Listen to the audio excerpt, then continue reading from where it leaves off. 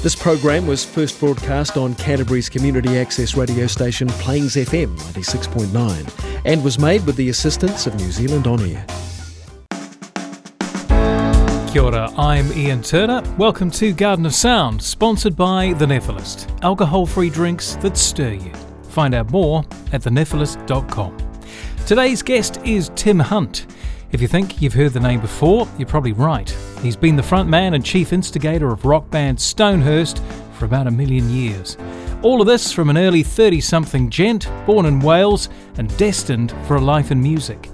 Tim runs Tombstone Entertainment and is about to go out with the 8th edition of Groovefest, an indoor festival with a diversity of acts matched only by Tim's taste in music. But with so many irons in the fire, what will Tim have to let go of in order to make his dreams a reality? This is the Garden of Sound interview with Tim Hunt on Plains FM 96.9.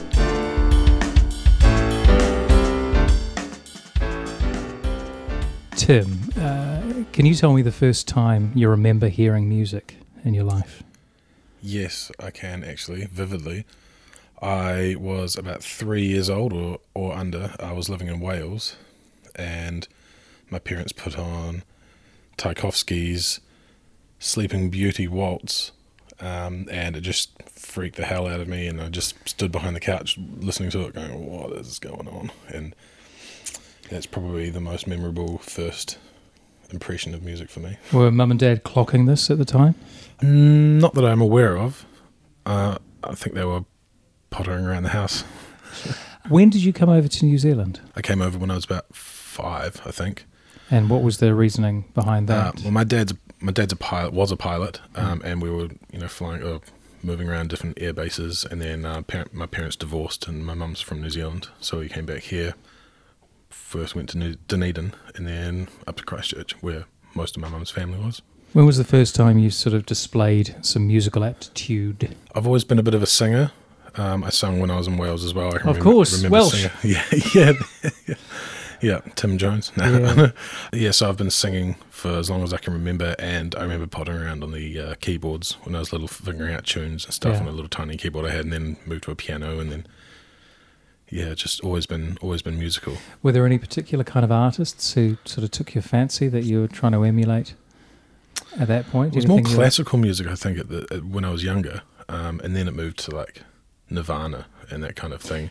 When I was about 7 to about 9, kind of rock kind of hit me. Do you remember the first time you heard that music after you've been listening to classical for so long? And that's not to say that classical isn't tremendously dramatic. Yeah, it was more, I think, because my brother, David, who's also in my band, he's 2 years older than me, so I think he was a bit more exposed to it before I was, and then he was thrashing it in his room and that kind of thing when I was really young. So he influenced me quite a lot with a lot of rock.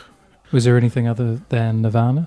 Korn, Limp Bizkit, that kind of thing. Sort of a new metal? It was new metal, yeah. I think it was just really different. I'm not really into that kind of thing now, but it was just different and angry and that kind of thing. And I guess I just kind of got hooked onto it.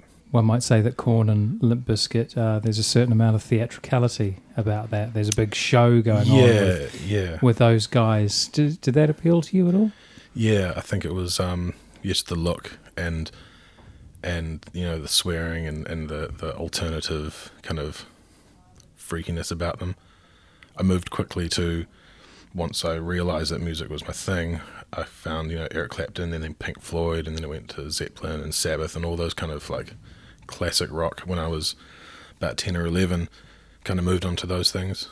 Was it a happy home, or was there an element of rebellion, or was it just, I dig this stuff? It was a bit of both. I think it was a happy home, but at the same time, there was single mum and parents were divorced and all that kind of thing. So I think there's a little tiny bit of angst as well, especially coming from my brother. He was a bit older, so yeah, that kind of thing kind of came out a little bit, but not too much. I was quite a happy kid. Yeah.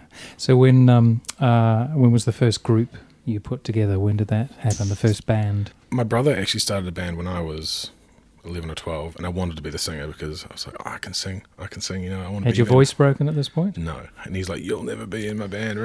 Yeah, go away, little brother, that kind of thing. I was like, But then I moved to Australia, and I split from my brother, and I lived with my dad for a bit, and started, going on my own journey of music and playing the guitar and all that.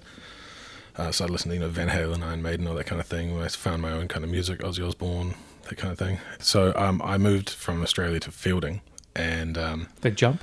yeah, I know, because the whole dad and the air bases and all that, random places. So I went to Fielding, and I started a band called Superhuman with this guitarist who was just insane. He still is to this day. And I moved back down to Christchurch once I left home, and that first band with that guitarist turned into Stonehurst. Mm-hmm. So I got my guitarist mate from school in Fielding. I said, "You're coming down here, and we're going to start a band." And so, Superhuman turned into Stonehurst. And I've been going with that same kind of original formed thing ever since. So this was about 17 when Stonehurst... Yeah, 17 when off? Stonehurst kicked off, and I was about 15 or 16 when I first started with Superhuman. Was it always going to be music, or was there anything else that sort of Yeah, piqued I think your... there was no doubt that it was just always music. That was going to be my thing. Yeah, you didn't excel at anything else? Dad kind of pushed me to the Air Force, wanted me to be a pilot. I was a bit of a swimmer, that kind of thing, but not really. You talked about a bunch of bands all the way from Tchaikovsky to Nirvana and Sabbath and Iron Maiden and Led Zeppelin and so on. Who would you sort of class as an influence, act-wise? And I know there are so many out there. I think Black Sabbath would be a huge influence. Why? Just the sound, the general sound, the heaviness, but also the classical and melodic bass. The fact that they started a lot of stuff. That some people would argue that other people started it, but they were like the main biggest kind of thing that started heavy metal.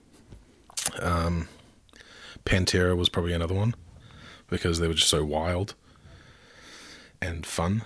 They were jumping around, throwing amazing riffs around and solos and screaming and all that type of stuff, but it was so well done. And Metallica was probably a huge one for me as well. Just, again, for the same kind of Sabbathy aspect of it. Just groovy and kind of F the system kind of thing, Would you say you're a better singer than you are a guitarist, vice versa? Yeah, I think I'm naturally better at singing, but I just enjoy the guitar so much. I love just the guitar itself and playing music on that. Any of those acts you just talked about, or any others that we should hear a track from now? Well, one that I've been loving since I was really young, and I still thrash to this day.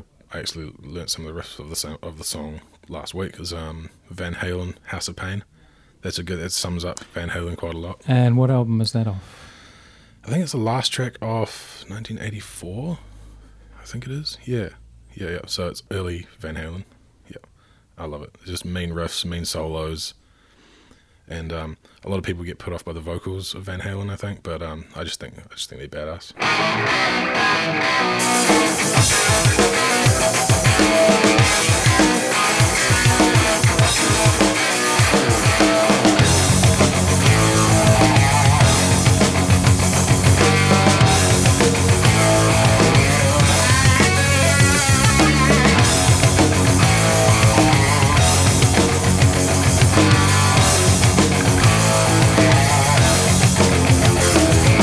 Say you're gonna leave me, 'cause I won't be tired.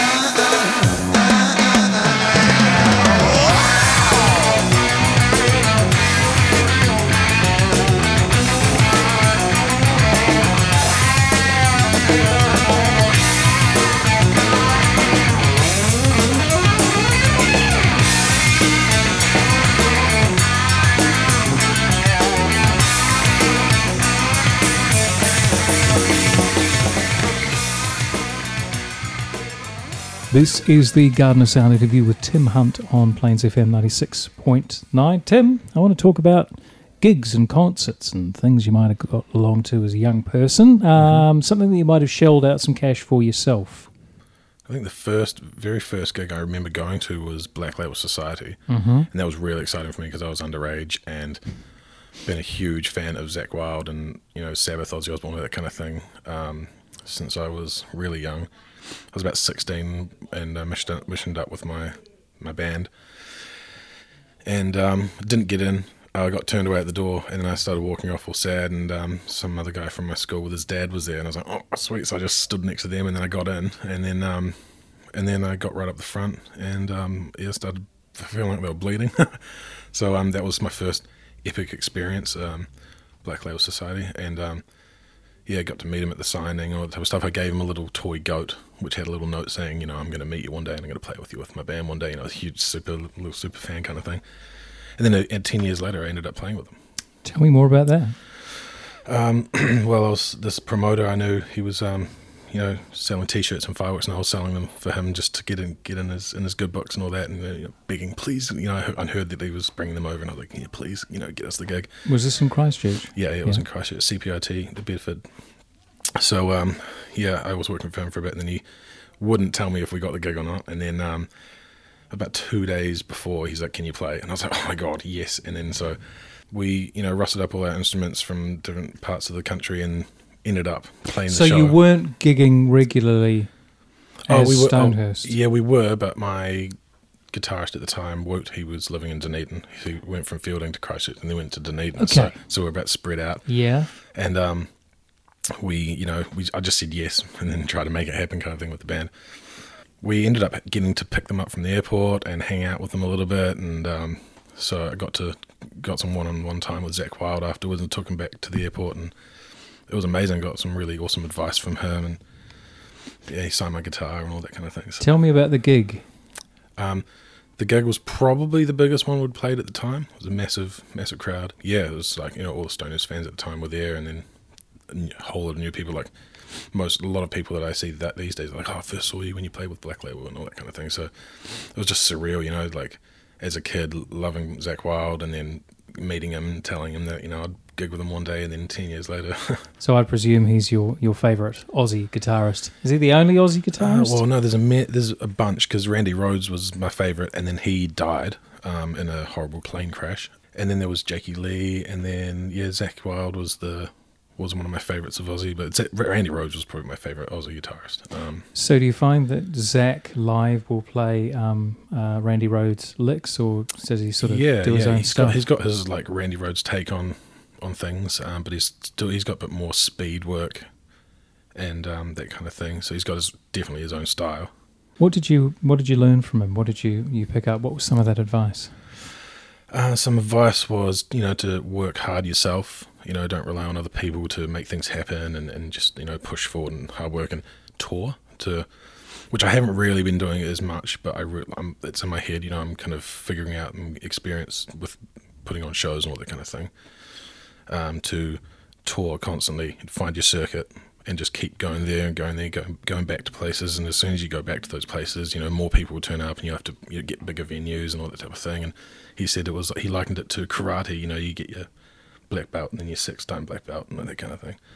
So it was really cool. I imagine you've done a number of gigs across the years. Surely everything hasn't really gone to plan all of the time. Can you think of any moments where you wish the stage would have swallowed you up?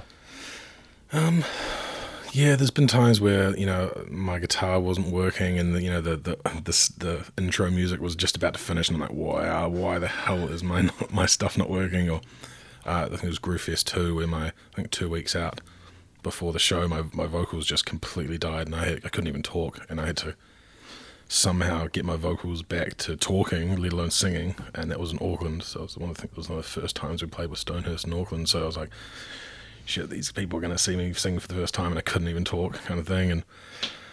And funny story, I think it was our first ever show. We played at Al's Bar before the Quakes, and Al was leaning over the foldback, and my brother David didn't know who he was, and he thought it was just some drunk passed out, and he kicked him in the head by accident. And he's like, "Oh, you fucking..." David was like, "Oh," but You live to tell the tale, though.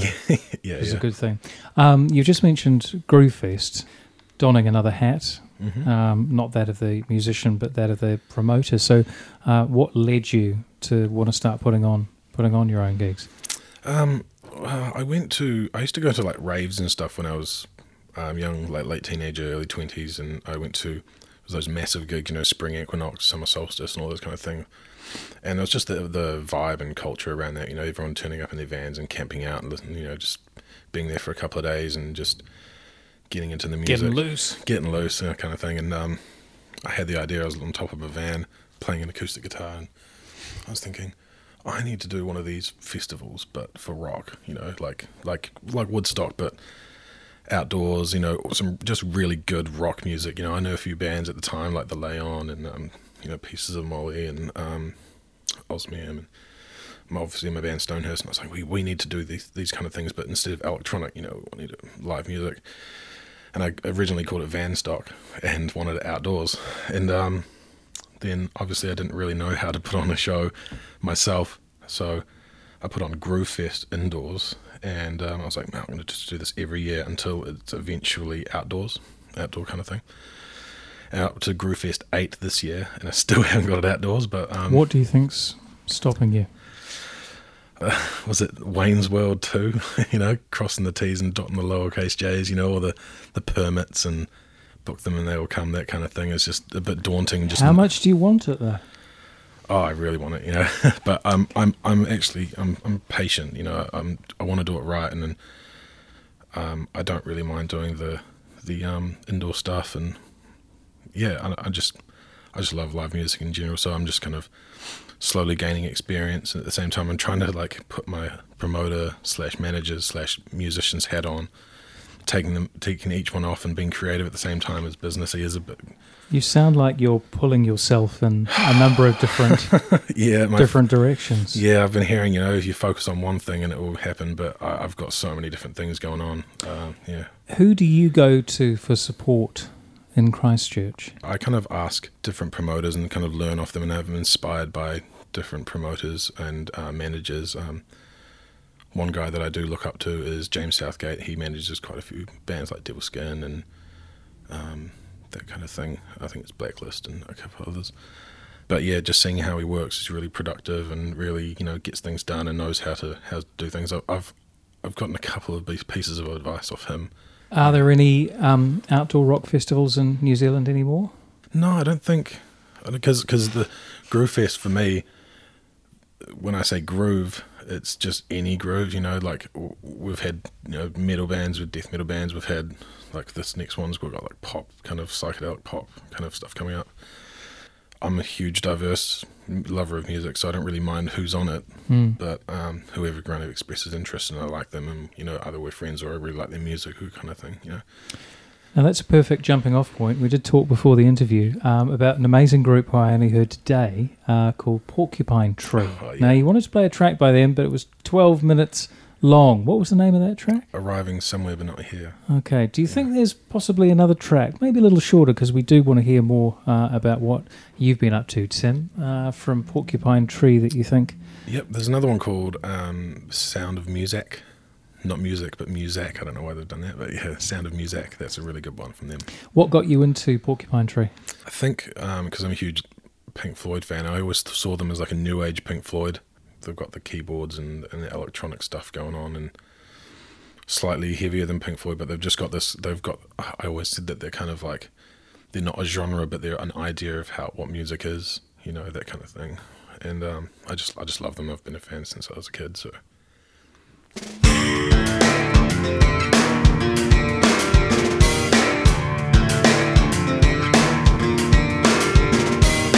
Hear the sound of music drifting in the aisles, elevator Prozac stretching on for miles. The music of the future will not entertain.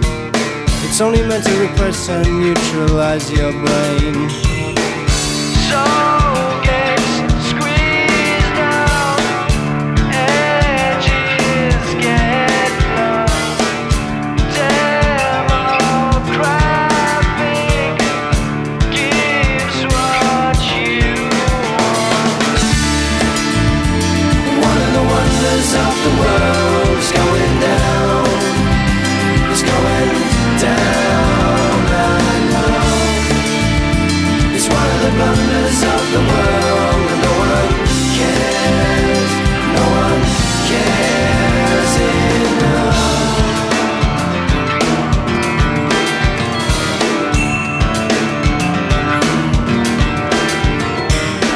Now the sound of music comes in silver pills, engineered to suit you, building cheap thrills.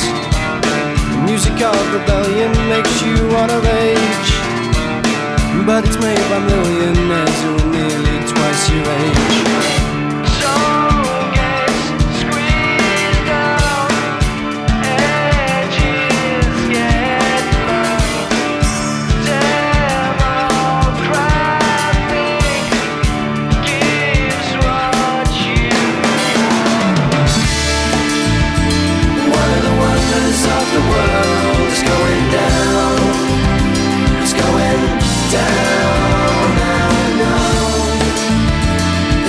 Blunders of the world, and no one cares, no one cares enough.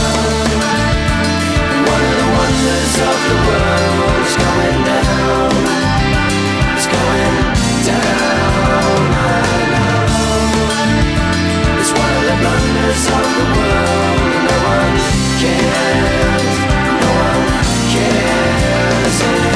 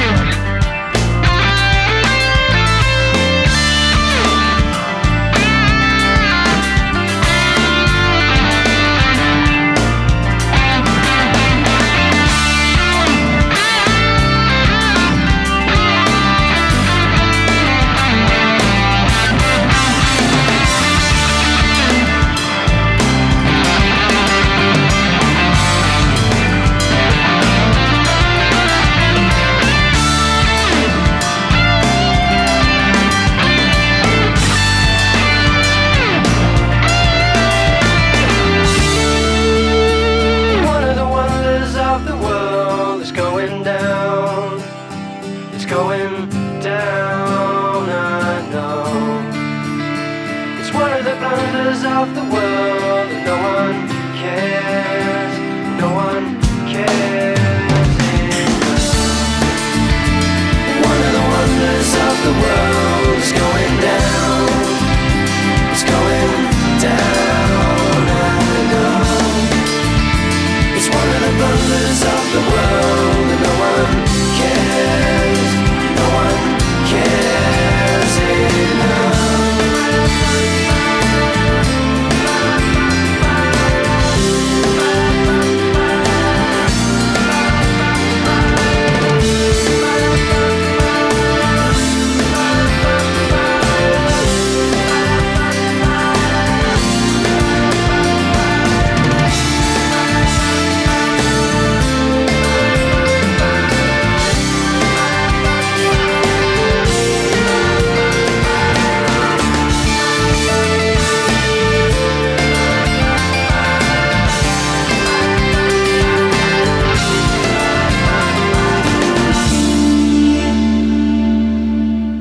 This is the Garden of Sound interview with Tim Hunt on Plains FM 96.9. Tim, I want to talk about original material. When did you write your first original? I must have been about 7. Wow. But it wasn't, I don't know if it was any good or anything, but it was the first time I remember sitting down and go, I'm going to write a song, and it excited me, you know. After that, I don't know, I probably wrote my first song when I was about 15, and kind of went into Superhuman writing songs, and yeah. So where did the impetus or where did the subject matter usually sort of come from at that age, and has it changed? When I was 7, I think the song was called Happiness, and it was about being happy and all that stuff as a kid, you know. Wow. I know. It's amazing. When I was about 15, I started writing about, I think the first song was called Suicide Slowly. Okay. So things have changed in those 10 years. Yeah, from the happiness to suicide. It's funny, isn't it? Yeah.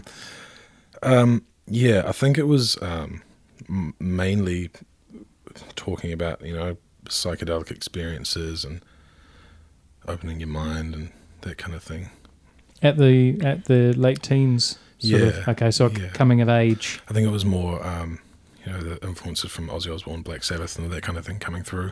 Did you find yourself wanting to emulate that kind of songwriting or musical style?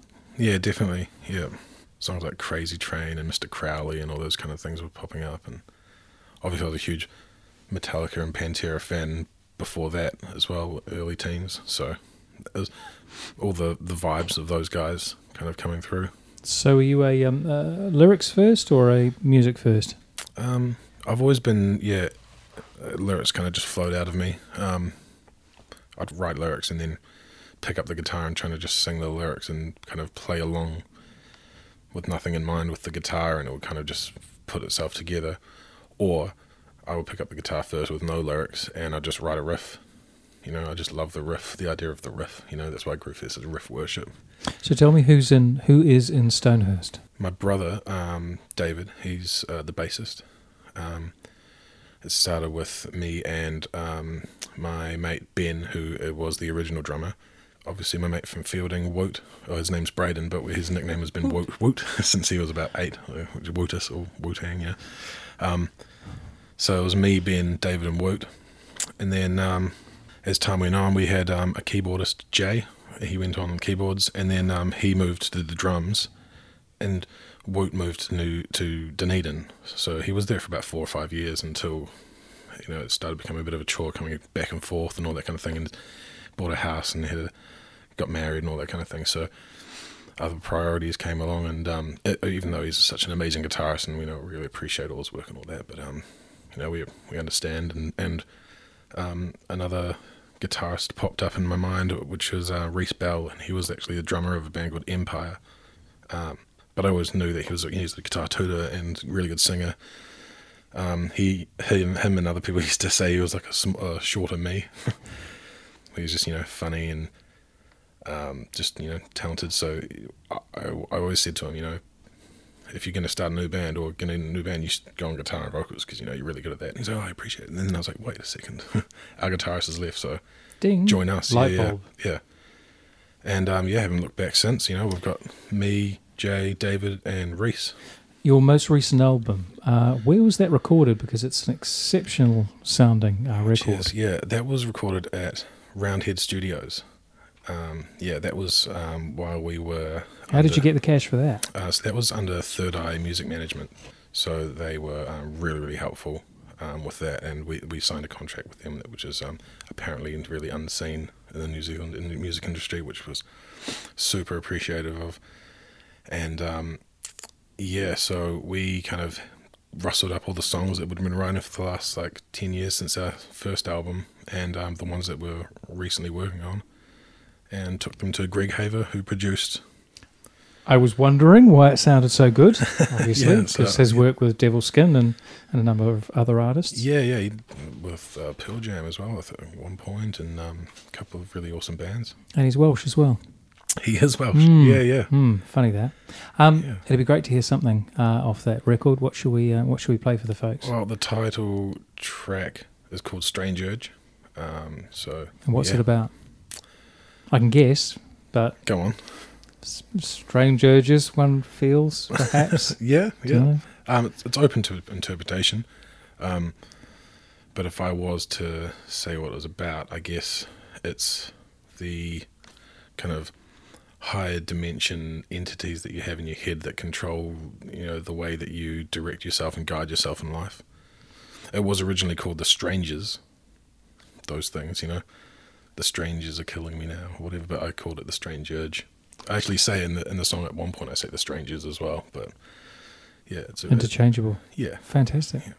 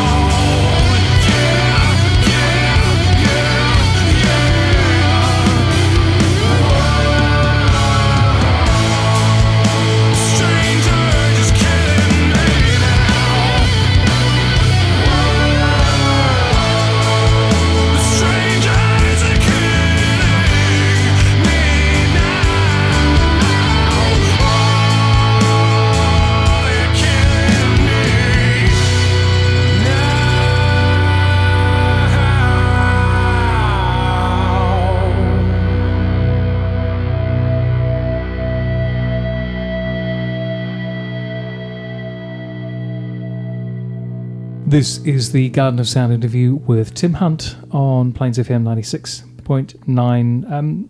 Tim, I want to talk about what's coming up very, very soon. We talked about Groovefest. How many Groovefests are we up to now? So this is Groovefest 8. Groovefest 8 coming up. And when is that happening? That is the 3rd and 4th of April. Okay, so it's just before Easter. Who's going to be performing at that?